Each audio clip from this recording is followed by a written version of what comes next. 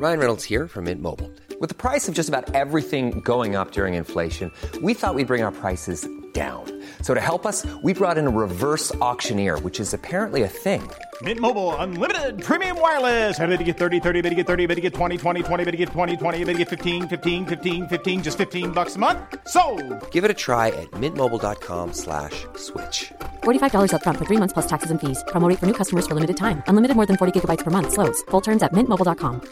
Many of us have those stubborn pounds that seem impossible to lose, no matter how good we eat or how hard we work out. My solution is PlushCare. PlushCare is a leading telehealth provider with doctors who are there for you day and night to partner with you in your weight loss journey. They can prescribe FDA-approved weight loss medications like Wegovy and Zepbound for those who qualify. Plus, they accept most insurance plans.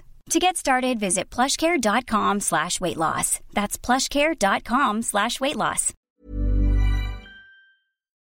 Welcome to Viral, a podcast series looking at the spread of COVID-19 as it continues to affect Ireland and the international world in a growing capacity.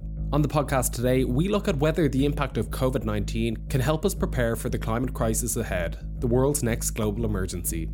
There's something about the nature and the immediacy of the threat. Some people are particularly threatened by the idea of a virus, an infection, something that's invisible, and that it's not only coming, but it might already be here and you don't even know about it. And this is in contrast then to something like climate change, which is big and diffuse. And when it arrives in your life, certainly for people living in rich countries like Ireland, when it arrives in your life, it probably won't arrive with a huge, big effect immediately the way that a virus might. It will be slower and it will be more gradual. And we're like the classic frog being boiled in water with climate change, that when we got in the water was cool, but because we're in it, we don't notice the temperature increasing very slowly, and that in the end will kill us. So we have these two extremes. And I think there's something in our psyches that makes us particularly likely to panic about a virus or an infection. That was a clip from our interview with Brendan Kelly, Professor of Psychiatry at Trinity College Dublin, back at the beginning of the outbreak here in Ireland. Since then, the world has seen vast changes in nearly every part of people's daily routines. The world's population has adapted to how they work, travel and socialise, all in a truly global effort to limit the spread of the virus. For many observers, what was most amazing though was the ability for all of this to take place in such a short space of time. At the beginning of 2020, if asked what the greatest issue the world would face for the year ahead was, a huge proportion of people would have looked at climate change. Little did we know the beginning of this decade will always be remembered for the biggest global health crisis in over a century. Once COVID-19 is truly controlled and our lives resume to some sense of normality, the issue of climate action will become increasingly more prevalent in public debate. As mentioned though by Professor Kelly, the lack of perceived immediacy makes the global progression around climate action an extremely slow prospect. Norman Crowley is one of Ireland's most successful environmental entrepreneurs and the CEO of Crowley Carbon and the Cool Planet Group, which employs over 400 people globally. He joined me on the podcast today as we looked at some of the parallels between the COVID-19 pandemic and the climate crisis. In the chat, we looked to see if there's anything to be learned about the public reaction to the current global catastrophe we find ourselves in, and one that we are certain to face later down the road.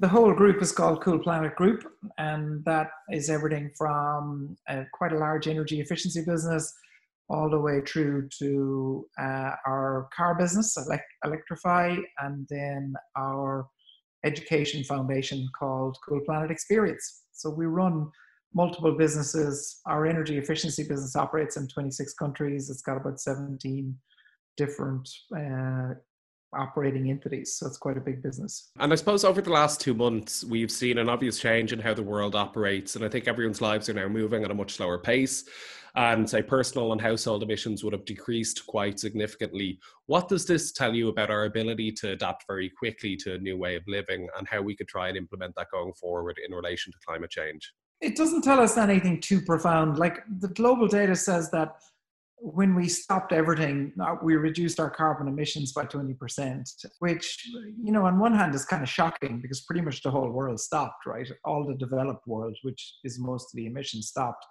And yet all we managed to achieve was a 20% reduction. It says to us that, look, we've got a lot more to do. I think a lot of what happened around it from a green point of view was pretty tone deaf. You know, there was a lot of messaging went out saying, God, if you think COVID's bad, wait until you see what climate change looks like. I don't think that helps. You know, I think people in the middle of this crisis are worried about their livelihoods. They're worried about their health. They're worried about any older people. They might be minding their health.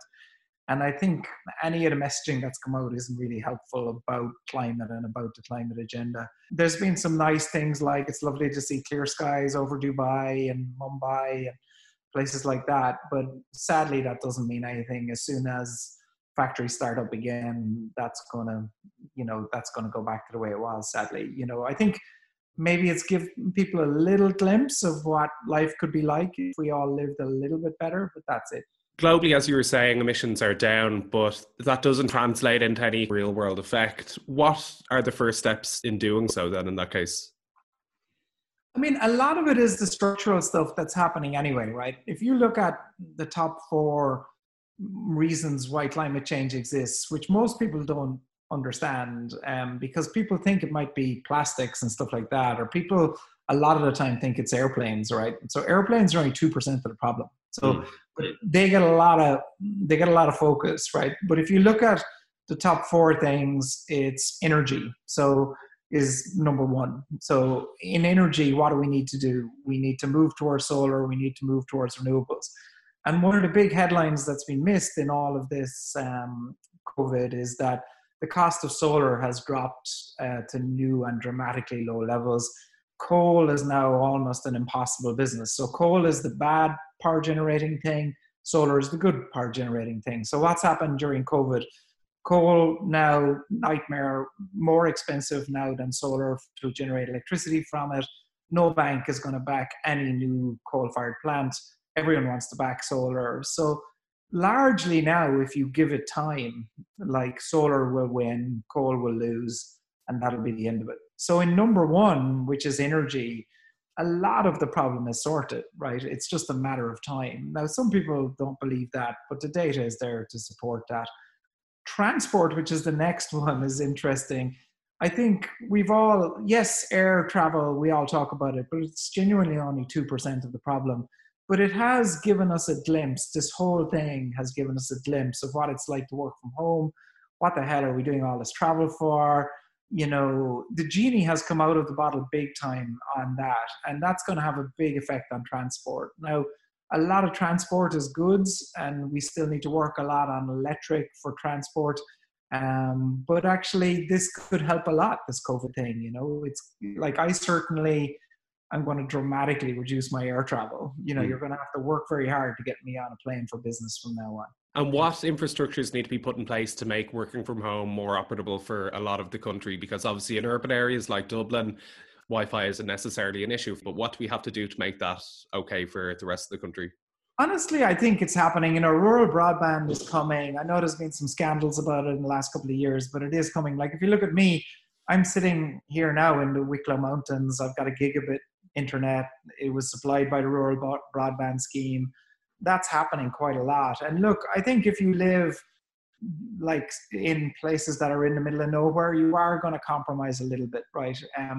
You can't expect a gigabit of Ethernet 3/4 of the way up a mountain for another couple of years, right? And because it costs a fortune to deliver it to you. So, and who's going to pay for that, right? So you've got to compromise something. If you want to live somewhere remote, I do think you have to live with the compromises. Comparisons have been made that COVID-19 is some sort of, leveler economically, that it affects rich people and poor people equally. But I think that's obviously personally not true. If you're living in high density apartments, you're more likely to catch it, etc. Yeah. Will this be the same case for whatever the implications of the climate crisis in years to come be? Or is it going to marginally affect people who are less off a lot worse? I think massively so, right? So the people who are most affected by climate change right now are people who live in Bangladesh, right? Because low-lying country, no money, right? And so waters, places, sea levels rising all the time, they're losing space, they don't have anywhere to go. But we're all going to get affected by that, right? So there's a view that, the poorest are going to get affected first, so we're okay. And you might say, or people listening might say, well, I'm not rich or whatever, right? But you're a hell of a lot richer than somebody in in Bangladesh, right? So, but actually that's not true. If you like these people are not going to stay in these low-lying countries. They're going to come to our countries. We can say, well, we're going to keep them out. Well, you can't keep them out, right? They're like, you can keep out 400, 500,000 or whatever number of migrants are coming from Syria right now, but you can't keep out, like according to the UN, by 2050, we're going to have at least 50 million climate migrants a year, right? Not going to keep them out of anywhere. They're going to go anywhere to save their lives, you know? And we see that even now, horrible scenes of people hopping on dinghies and trying to get away from Syria. Like we see it today, and that's nothing compared to what we're going to see. So it's not really though about scaremongering. Like you can scaremonger COVID, you can scaremonger climate change. People don't respond to scaremongering. It's, you know, it's not the way to go. Our view on the way to go is to look at how brilliant this can be when we fix it, right? It's a much healthier way of looking at this. If you take, you know, back to the pillars of fixing climate change, energy, look, solar, 1 cent a kilowatt, that's really cheap energy, right? So wouldn't it be amazing if your electricity bill in another 5 years dropped by 90%, right? If you haven't driven an electric car, test drive one. It's much better than an ordinary car, right?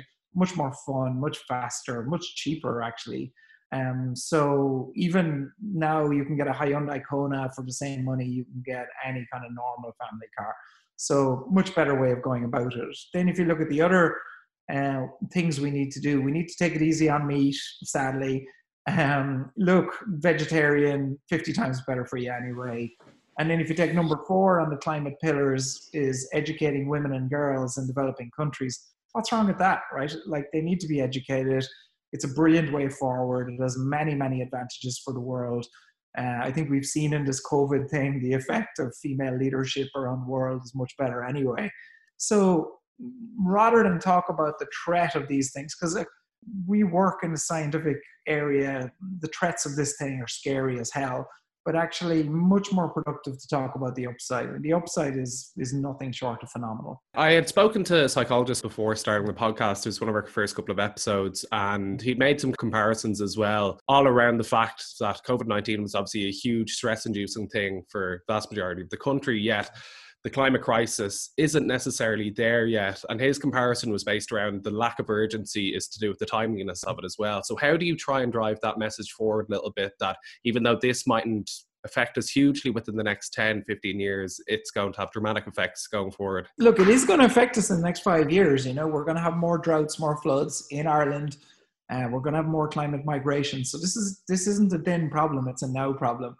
But I think the thing that we failed with for the last 40 years is that message, right? Of it's going to be awful if we don't fix it. Everyone ignores that. The reason they ignore it, I'm sure the psychologist might have said this, is because our minds aren't programmed to look at threats 5 years out, right?